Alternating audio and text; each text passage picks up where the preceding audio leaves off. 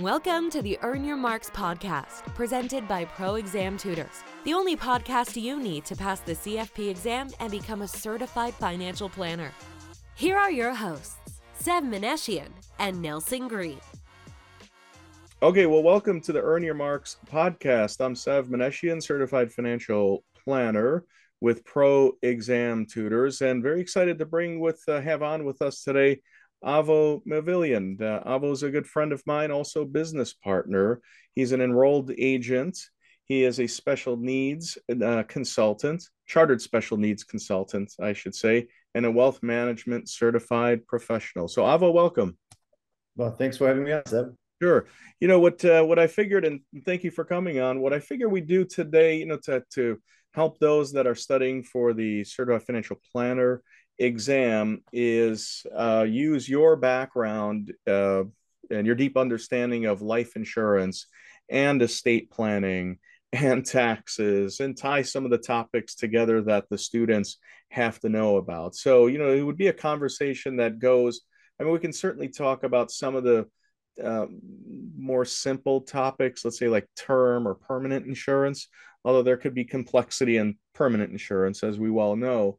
But some other things, what I figured I'd do is ask you some other topics that are relevant to the exam, but also for those listening that it's relevant in real life scenarios as well. So how does that sound?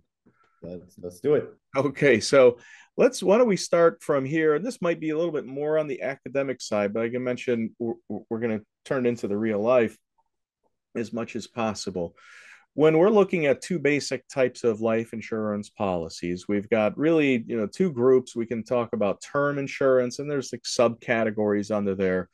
And then we have permanent insurance. Can you talk a little bit about the differences and why you would suggest a client have a term policy over a permanent policy or vice versa?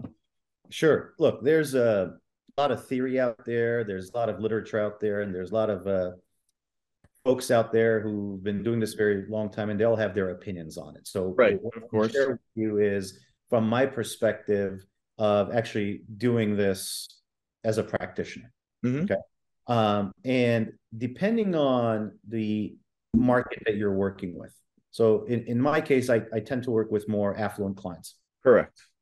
And so, what I'm sharing with you is from that perspective. And typically when we're talking about a term policy, mm-hmm. we're trying to accommodate an insurance need or death benefit need for a specific period of time. So for example, if you have a business owner client who's trying to get an SBA loan or any kind of a loan, and the lender wants some kind of protection, it's a cost center. They're not doing this necessarily for any other reasons than to satisfy a particular loan event. Okay, so let me just add to that just for a second, because we're gonna, if let's say I start a dental office or so, whatever. I'm starting a business, but let's just use a dental office as an example. And I'm going to take out $1 million. Why? Because I have to buy equipment and, I got to hire staff. I need some cash flow, but it's $1 million. And let's say I have some assets. Will the bank actually give me a loan if my net worth is like $100,000? Is that the reason that they're going to require that I have if it's a 10-year loan, is that the reason why they're going to have me purchase? They're going to force me to purchase a 10-year term policy, as an example. Is that correct? Yeah. So, think of it from a lender's perspective. We're giving somebody $1 million mm-hmm. in a loan. And what we're worried about is this business is dependent on this person that's borrowing being alive. Right. So let's use your dental practice as an example, right? Mm-hmm. So if the dentist dies, how do we get our money back? And so what we want to say is, okay, you got to buy insurance, and we like life insurance because it's instantaneous, right? We get the money right away. We don't have to sell your assets. We don't have to fight your estate. If you die, we get this money. So the bank's going to say, okay, we'll give you this $1 million, but we want collateral. Since you don't have the collateral, buy some life insurance. Yeah. And they're going to force the life insurance on you. So if I'm the dentist at this point, and let's assume I'm not looking at my personal planning needs at this point, I'm just trying to get this loan done. okay, I want the biggest protection at the least cost. So I'm going to buy a term policy. So if the bank says it's a 10-year loan, I'm going to get a 10-year policy, done, right? Right. If it's a 5-year loan, I'm not necessarily going to buy a 10-year policy. I may buy an annual renewable term, or I may buy a 5-year policy, Oh, right? But the term is specifically for that particular reason, that term that yeah. we're trying to protect, right? Whereas a permanent policy, something that's going to stay with us forever, Mm-hmm. we're using that more for planning purposes. For obviously, there's a death benefit need, but I like to think of permanent life insurance as the Swiss Army knife of financial planning. Ah, Is why is that then? yeah, because it's so flexible, right? We could address a lot of needs, and we could talk about this here in a second. But when I'm doing a permanent policy, I'm using it within the context of the bigger financial plan. Now, where I see problems is you'll have, again, I want to be careful how I word this, but Of course. we have some folks in the industry that will say you should always buy permanent or you should always buy term, right? And there Yeah. is no perfect answer, but oftentimes people who are needing term policy, they'll be sold a permanent policy All right. where it doesn't really match them. And I'll give you an example. You and I both have young families. Mm-hmm. When that first child comes along, you realize all of a sudden, we better provide some protection because something happens to us. We might not have enough saved up to take care of them until we get to childhood or to adulthood. So at that point, what I'm concerned about isn't necessarily, having a cash buildup in my permanent policy. I'm most concerned with how do I get the biggest protection, least amount of cost as I'm starting my young family, right? That So makes sense. yeah, and so at that point, term is a no-brainer just to get it on the books, and then we could worry about building on top of that as our financial situation changes. But it's to answer your question, long answer to a short question, the purpose of the term policy, right? Forget the merits of buy term, invest the rest, and all that stuff. What's the purpose of the term policy? I have a specific need for a specific term period that I'm trying to basically protect whatever I'm trying to protect. Yeah, Right. most bang for my buck for I just want the most protection for the least amount of money, and it's pure insurance, really. It's pure insurance for a specific need at a specific time without taking into consideration anything else.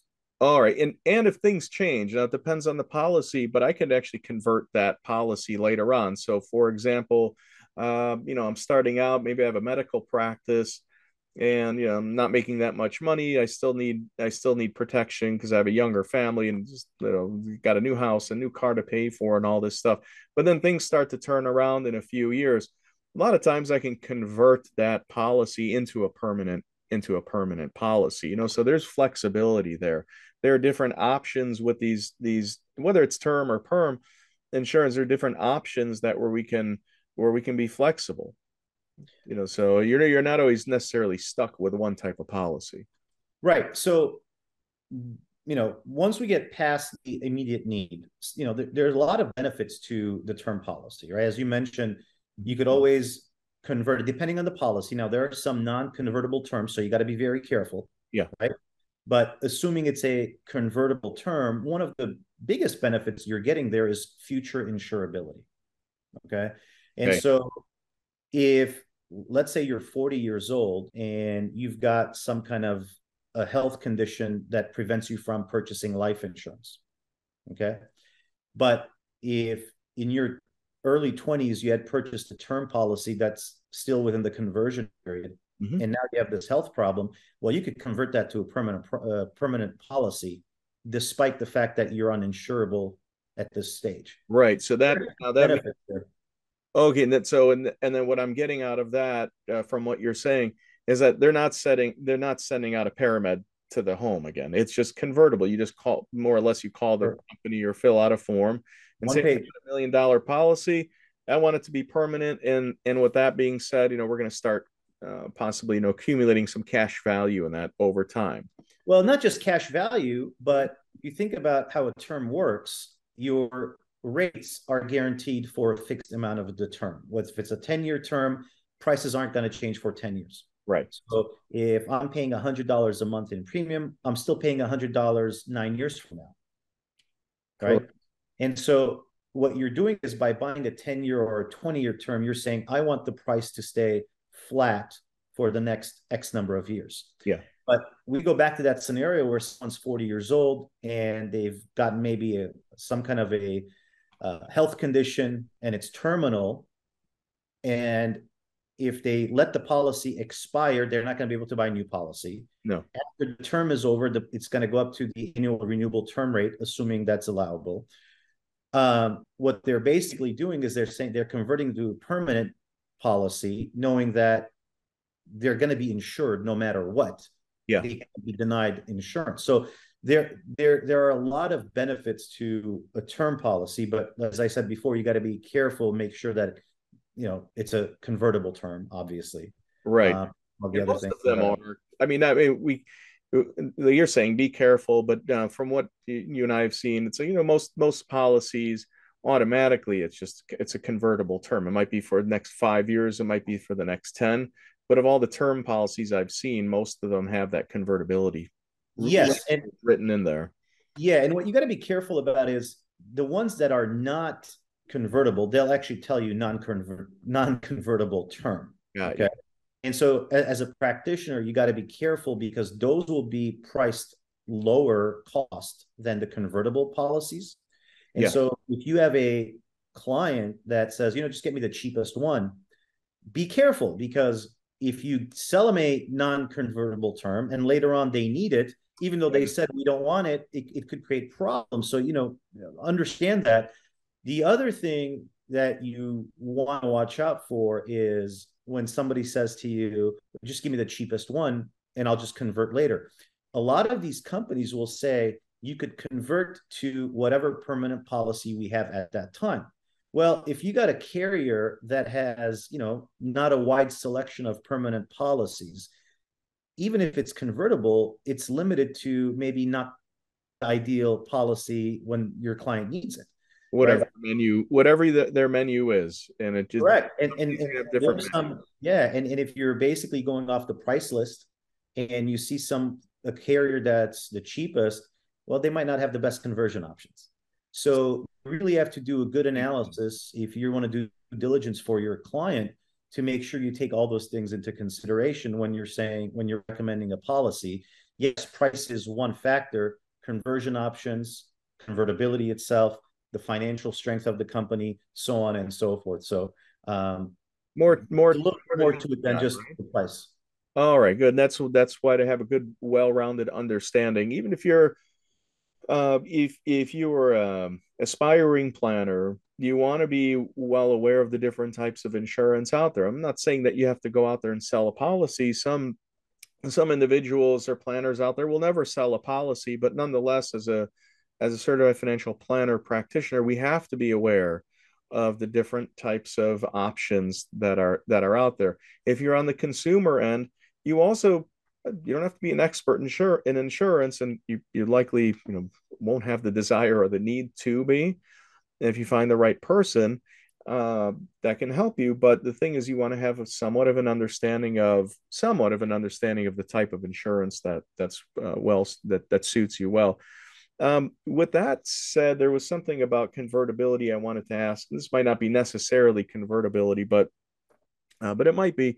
If I'm at an employer and I have an insurance policy that's provided through the employer, and I understand I get a discount on the premiums, now I leave that employer. Can I take that with me? Can I convert it automatically, or will that depend on let's say, like the master policy that's through that company? Yeah. So what I've seen, there are two types of term policies that you could buy from your employer. One is the group policy. Yeah. If you leave the employer, it doesn't go with you. But then the employer will allow you to purchase additional policy besides the one that they provide through the workplace. Depending on the setup, that may or may not. But for most people, what I've seen is when they leave, that doesn't go with them. Now, what I've also noticed is because the employer provided policy is a group policy, they're not taking the individual's rate in consideration. Everyone's getting a group rate. Yes. Oftentimes, the same price that you're paying at an employer's provided policy, you can go to the private marketplace and buy the same coverage at a lesser cost. But now it's portable, it could go with you. So for example, you might be paying, $50 a month for a term policy with your employer. You could probably get the same policy for $50 or less in the open market, but now it's portable, it's yours. So if you leave, that goes with you, conversion options go with you, everything else goes with you.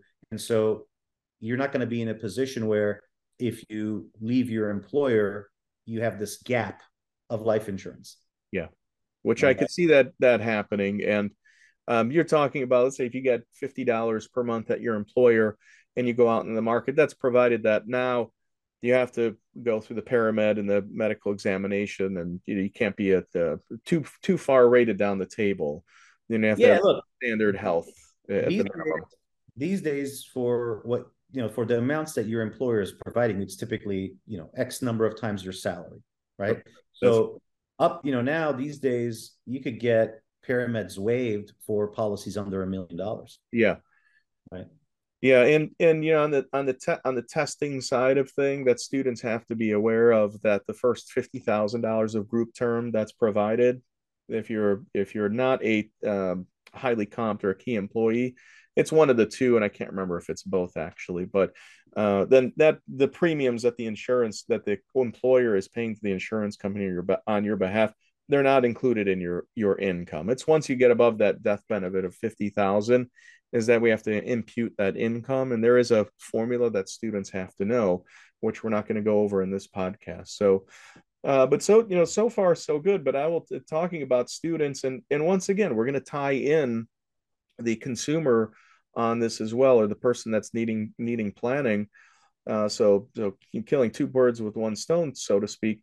Modified endowment contracts, do you use them in your planning practice? And if you do, why do you use them? Like, what's the benefit? And let me add something else too.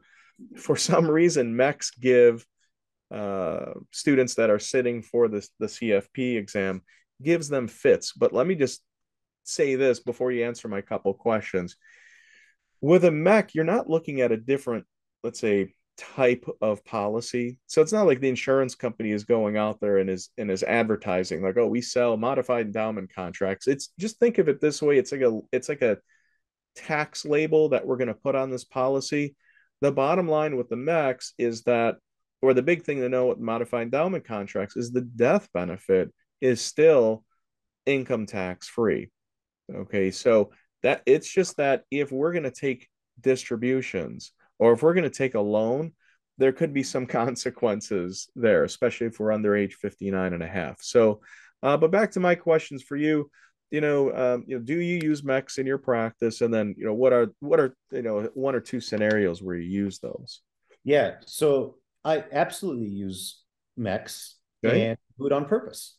And so if, you've probably heard in the past people say, oh, be careful that it doesn't become a MEC. Mm-hmm. What are they talking about? What they're talking there is, as you described, there's tax consequences if you take policy loans or withdrawals or cash out of the policy. Okay. And so if someone is using a life insurance policy where they're funding it with the idea or the intent that they're going to take loans against it, that could potentially be problematic. But what is a MEC? A modified endowment contract is the life insurance policy that has failed the IRS test to qualify for the life insurance benefits of taxation. That's the 7-pay test. Right. And so in certain circumstances, we don't care. Okay. So one of the cases where we don't care about a MEC for the most part is when somebody's over the age of 59 and a half. If you're under 59 and a half and we're going to take money out other than death benefit or an accelerated death benefit, yeah, we care a lot. But if they're past 59 and a half, we don't care as much.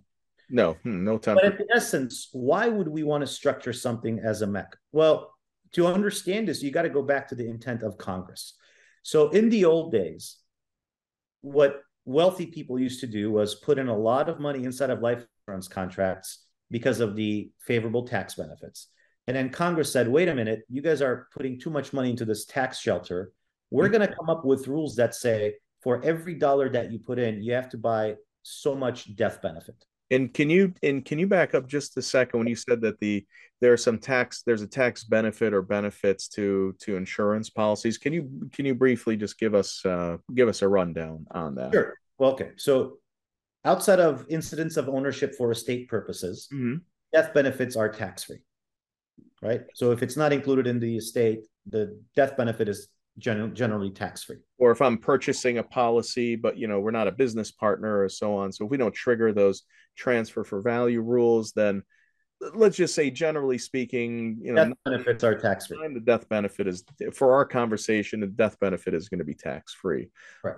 But there's another tax benefit too, which I know you'll probably get to. But you were talking another tax benefit of life insurance is obviously, when you collect dividends from insurance policies, whole life policies in particular, it's considered return of premium. So there is no tax on the return of premium portion. All right. If you have a life insurance policy and you draw loans against it, right? As long as the policy stays in force, those loans are not taxable because they're loans. Just like if you go to a brokerage account, if you have a stock portfolio and you borrow money, you're not cashing in you're not realizing any gains in your stock, but instead you're borrowing money. So that's not taxable income. Same thing like with a 401k loan, for whatever you want to use it for, as long as you pay it back, it's not taxable income to you because it's a loan. The intent is to pay it back. Right. So there are several benefits from a tax planning perspective, and that this is the whole Swiss Army knife analogy that I used with permanent life insurance that you could utilize. Yeah. Okay. So getting back to MECs. Okay. So basically Congress says, hey, you're putting in too much money and you're basically using it as a tax shelter. We're going to create these corridors where there's only so much you could stuff in given the death benefit. So you don't abuse this tax shelter. So that you don't use this insurance policy like it's an IRA or something. It sounds like that's where it's like, hey, that's exactly what it is. That's exactly. Supersized back to Roth. Right, supersized back to supersized Roth. Right, you want to dump in all this after-tax money and you want to get tax-deferred growth. The IRS is still saying, or Congress is saying, yeah, sure, you can still do that, but there are going to be consequences. There's a cap. There's a cap if you do it this way. And so with a MEC, what you're doing is you're saying, you know what? I don't care about one portion of the tax benefits. What I don't care about is taking the money out tax-free. I don't care about that. I'm not interested in that. But I am interested in the other part of the tax benefit, which is the tax-free death benefit, tax-free accelerated death benefit. Okay? Now, why would I want to put so much money into a policy? Well, let's go back and look at how insurance works. With a policy that qualifies as life insurance, there's only so much money you could put in, which means part of it pays the death benefit, cost of insurance. The rest of the cash value has some kind of a growth component to it.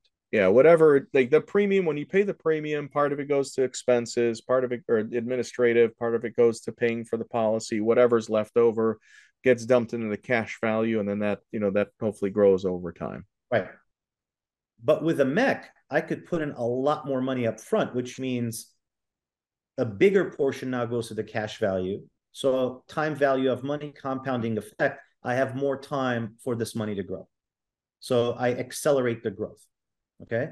And if I do that and I set this up, I'm going to have some kind of benefit to the death benefit, either a bigger death benefit, which then I could also use bigger accelerated death benefit. So as an example, okay, this was prevalent a few years ago when interest rates were very low. Somebody's got $100,000 sitting in a bank account. CDs at the time were paying 0.1%. Basically, correct. Right. So you would take this $100,000, you dump it into a life insurance policy, but you make it a MEC where you break the rules. So now you don't have that corridor anymore, right? So you got $100,000 in, but the death benefit is now $150,000, very low compared to, and it doesn't qualify as for tax purposes. It's a MEC at this point. But what happens is it's paying a 4% fixed interest, or it was indexed to the S&P. It was earning a lot more than what the banks were paying. Than 0.1%. Right. So even after all the costs of insurance, fees, etc., the net cash surrender value after a year, 2 years, 3 years, 4 years was a lot more than what you would get as a CD. So even if you traded that policy back in, you're still way ahead, right? And if somebody was over 59 and a half, we don't have to worry about a 10% penalty. Exactly. The income tax on the growth, so what? You're going to pay it on the CD anyway. And along the way, you got the death benefit in case something happened to you, and you got the accelerated death benefit if you got sick. And so if you think about that utility of that 100,000 sitting in the bank earning 0.1, if somebody got sick or died, it was worth 100,000 plus the 0.1% interest growth. Yeah. Inside of this life insurance policy, now they got $150,000 or $200,000 death benefit, so they got more death benefit, and their money was growing a lot faster. Yeah. So that was one example of why you would want to use a MEC. Okay. Yes, it's not something we have to be afraid of. From the client's perspective, it can certainly do a lot of good as long as they understand the tax consequences. And you're a perfect person to talk to about that because you're an enrolled agent, and you have a financial planning background, of course. From the student's perspective, those sitting for the CFP exam, we just have to know that that you could have a 10% penalty. We have to know that if we start to make partial distributions from that policy, the cash value, it's last in, first out. So we're going to get a tax on the earnings and then potentially a 10% penalty if we're not over age 59 and a half. But it's not anything from a client's perspective or from a student's perspective to be afraid of. It's actually a very powerful tool. And, the question that I asked you was, I knew what the answer was going to be because obviously we're doing this for the audience, because you and I, on a handful of occasions, of course, then we've put clients into policies that are classified as modified endowment contracts. Now, what I would do is that you can actually, whether you're a client or prospective client or you're a student, you can go and look at a policy, or you can just potentially look at one online. And there's usually one page, and it's like one sentence or two sentences devoted to one page on a policy that will say that this policy is a MEC, or on the illustration itself. So one of the things that I've noticed is if you are funding a regular insurance policy and you've put in too much money, a lot of the carriers will actually send you a letter saying, hey, we've got this premium that came in and we changed the date back to not make it a MEC. Let us know if your intention is to make it a MEC. So a lot of the carriers will actually give you that warning. Now, it doesn't mean they will all do, so you got to be careful, but a lot of times they'll tell you. The other area for practitioners I would want them to look at is when you get an illustration, on it, you'll see some kind of a disclaimer that says, based on these inputs, we don't think it's a MEC. Look at the language. There are some carriers that use some funny language. And there's some promoters out there, some insurance marketing organizations that are very aggressive with the type of designs they do on life insurance policies. And so you really got to be careful, because some of these, I don't think they've been tested yet, but at some point, it takes that first IRS examination, and now a lot of problems. But be very careful. When in doubt, you could always go get a private letter ruling, I suppose, but be very careful of aggressive designs and the language, how they describe something as either being or not being a MEC. Okay, good advice. Or we'll stay away from the word advice. So that's a good thing to think about. Last thing or two here. I know you've done a lot of work as far as charitable giving and grantor or charitable remainder annuity trusts, so CRATs and CRUTs. Can you just give us a background on how you I guess how you not I know you're not in the legal business, you don't set up the trust, you work with attorneys, but just give us a little rundown on CRATs and CRUTs if you don't mind. And Sure. how you use them, how you identify whether you want to use them. Obviously, the client is coming to Right. you and saying, yeah, I want to give to the local church or hospital or whatever. So, So here's the basic idea. mhm. Okay. You have a client who's very charitable. They're involved in a charity and they want to have some kind of a legacy before they die, All right? right. It doesn't necessarily mean that they're going to give money after they're dead. It's they want to give money while they're alive as well. Okay. And so the idea comes from, well, I'm giving money anyway.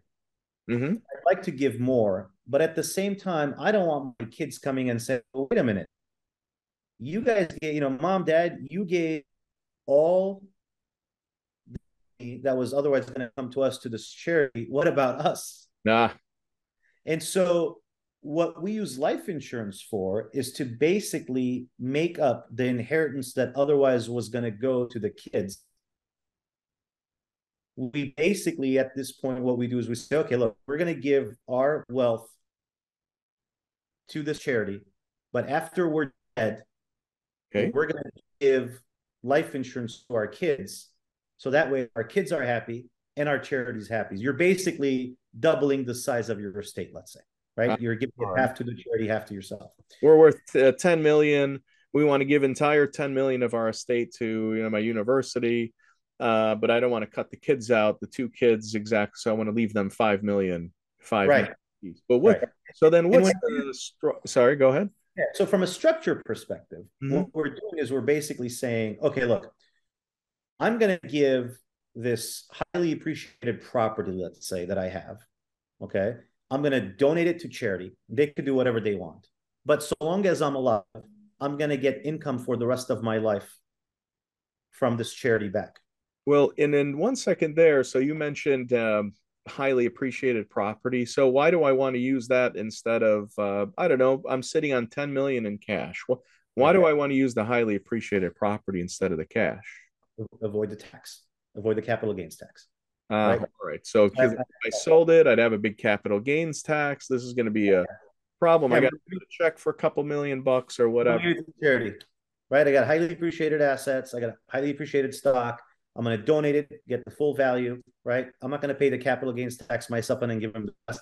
I'll just give it to charity. Right. And then charity now for the rest of my life is going to pay me back, let's say 5% of those assets. So I have some income coming in. I really don't need this income, but that's just the way it works. And It's I'll got to take be a this minimum money. 5% that's coming back from the Right? charity. And now I'm going to take this money and I'm going to buy the biggest life insurance policy, right? Okay. The biggest death benefit for my kids' benefit. And if I do this right, I'm going to take it out of my estate, put it in some kind of an islet, right? It's out of my estate, so it doesn't come back to my estate. Mm-hmm. And now my kids are happy, my charity's happy. I've replaced the wealth, right? And by It's its nature, oh, sorry, I cut you off. What is it? no, I was just going to say it's just the structure is such that I'm going to get the tax benefits of giving the donation, get the current benefits of the tax deductions. So like an offset against my current income, correct? Yeah. Correct. And the income that I am taking back, that 5% that we're talking about, that's taxable income to me. I'm simply going to use that to pay the premiums. Hmm. Right. So I'm not relying on this money. I was going to give it away. I just want to make sure that my kids aren't complaining that I didn't leave them with it. Hey, well, you'll be dead. You don't have to listen to them complaining. Yeah. Yeah. But it's a way for me to take care of my family and the things that I care about. Yeah, and you're replacing your estate that you're giving away as well. And then there's some, obviously there's you mentioned something about tax planning, and we won't get into it here because for the students that are listening, they have plenty of work to do on charitable contributions and whether we're giving this to a 30 or to a 50% organization. This is a private or a public charity, and is this a use related asset? Are we using the fair market value or the basis? So we're not going to get into those. Those are some of the finer details that students have to know. But now for clients or potential clients, the way they can do is look at this planning technique, and they can not only help a charity or an organization that they really want to or they love. They can do that, but they can also take care of their family or not cut them out and try to make the the process of passing things on after we pass away as smooth as possible. And nothing goes exactly smoothly after death, but we can at least aim for it's a lot less drama. Yeah, Let's I mean, I guess, from a practitioner's perspective, this has been my experience at least. mm-hmm. Affluent clients will use permanent life insurance. Yes, there has to be a need for death benefit, but for the most part, it's used to solve some kind of a financial planning problem. Yeah. That is outside of just simple, we need the money for death benefit. Death benefit. I have to pay the mortgage or the car or the college right. education. Yeah. It's for the most part, it has to do with leverage. It has to do with satisfying tax liabilities, estate equalization, and a host of other solutions that it provides, whether it's, running a business, taking care of employees, mm-hmm. right? There has to be a death benefit need, obviously, yeah. but it's really used to solve a financial planning problem. Correct. And the wealthier that an individual or a family is, it just seems like the less concerned that they are about the performance of their stocks, and the way more concern that they have for tax efficiency. And life insurance is certainly one of those. It's probably, it could be, we can have an argument about it, but it might be the best tool out there as far as tax efficiency is concerned. Because what an asset out there is there where I pay into these premiums? Yeah, they're with after tax dollars, but then, of course, they have to pass away in most cases for that policy to pay off. Well, I'll tell you what. Generally speaking, we should say, if you could find something in the tax code mm-hmm. more tax advantageous than life insurance, let me know. Yeah, exactly. There isn't. And so if you utilize it the right way, like I said earlier, it's the Swiss Army knife. I want to get back to something you said about the wealthy people don't care about their performance of the stock. I mean, they care, but it's like right. I think. But here's what I was going to say: mm-hmm. for most wealthy families, right, their wealth comes from some kind of privately held business. Yeah, for sure. A portion of it, and where they really get into stocks is really after a liquidation event. But their primary source of wealth is hardly ever their stock portfolio. Exactly. In Main Street America, where most of the wealth is in the 401ks, equity markets, let's say. Mm-hmm. But for the affluent families, it's typically some kind of a privately held enterprise. Right. And with that said too, and we won't get into it today, maybe we'll do another have another conversation about maybe like a family limited partnership. So I know this is something that where we can set up general and limited partnership interests and start gifting, I keep, let's say mom and dad keep the general partnership interest, but the limited partnership interest we can kind of shove off to the kids slowly but surely over time. And we can also get valuation discounts there. So excuse me, I might have a $10 million business and I can over time get it out of my estate, but at a discount to its value. And so maybe I'm just using this as an example, just rough example. Maybe I have a $10 million business I want to get out of my estate. I still want to maintain the control over it, but I want to get the value of it out of my estate. I can do that over time. And with those gifts that I'm giving to the kids in the form of these limited partnership interests, I can get a valuation discount off of that. So, that's something we might talk about at another time, but and we should, because the timing of this with 2025 around the corner here, and the exemptions that are going to revert back, mm-hmm. we're kind of running out of time here. And do a little shameless plug here, but I had a valuation discount guy on my show the other day. We were talking about the specific issue. By the way, valuation discounts, you need a certain type of accreditation to be able to do that. So as for practitioners, better make sure you become familiar with the designations that are needed for that and make good friends, because as we get closer to 2025, there aren't that many accredited valuation experts that could do valuation discounts. And if you're late in the back of the line, your client might not be able to help your client. And I would say if you got a client right now that may need to do some kind of an analysis or evaluation to some kind of gifting or transfer, it's go time right now. Yeah, Just clock is certainly ticking, and I mean this is unrelated to our discussion today. So the clock is also ticking because the loss on tax cuts, Jobs Act, it expires on the exact date is what, December 31st. December 31, 2025.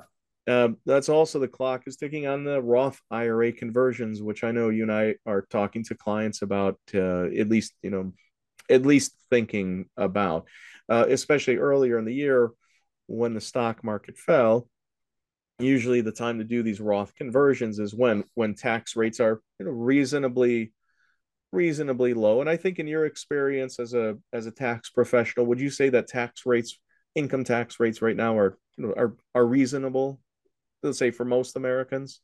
Yeah, I mean, this is one of the most favorable times at least in my lifetime. Yeah, and right? I mean, because if you're right now in the 24% bracket, depending on where your income is, you're going to be popped up unless Congress changes something. You're going to be popped up into the 28% very likely. No, it's going to happen, right? So if you're a retiree and you're in the 24% bracket now, we know come 2026 that's going to go to 28. At 28, yeah, depending on where you went, within sure. But well, assuming you retire, you're getting your Social Security benefit increases. So let's just assume, right, you're going to be popping up. So basically, you're going to get a 4% hit. Mm-hmm. Well, if you could save 4% now, you don't need that 4% in returns. Right. So from a tax planning perspective, we always talk about this. If you're going and, by the time April 15 rolls around and you're looking at your taxes, it's too late. You should be looking 3 to 5 years ahead and making projections and building the plan accordingly. Absolutely. Well, I think this was pretty good. I mean, we talked about a good number of complex topics, and I think what we did is a fairly good job of just giving the big picture and getting a little bit into the details. So, what we'll do is we'll end it here. I want to thank our guest Avo Mavilian from the Mavilian Financial Group. And Avo, we'd love to have you on again. So it was a conversation. That'd be awesome. I like to talk. Well, there's a lot between those ears, so we can go on for a long time. But we're going to cut it there for today. And thanks again for joining the Earn Your Marks podcast from Pro Exam Tutors. Thanks, Ed. All right, take care. Bye. Thanks for listening to this episode of the Earn Your Marks podcast. For more information or to get in touch, visit us at proexamtutors.com.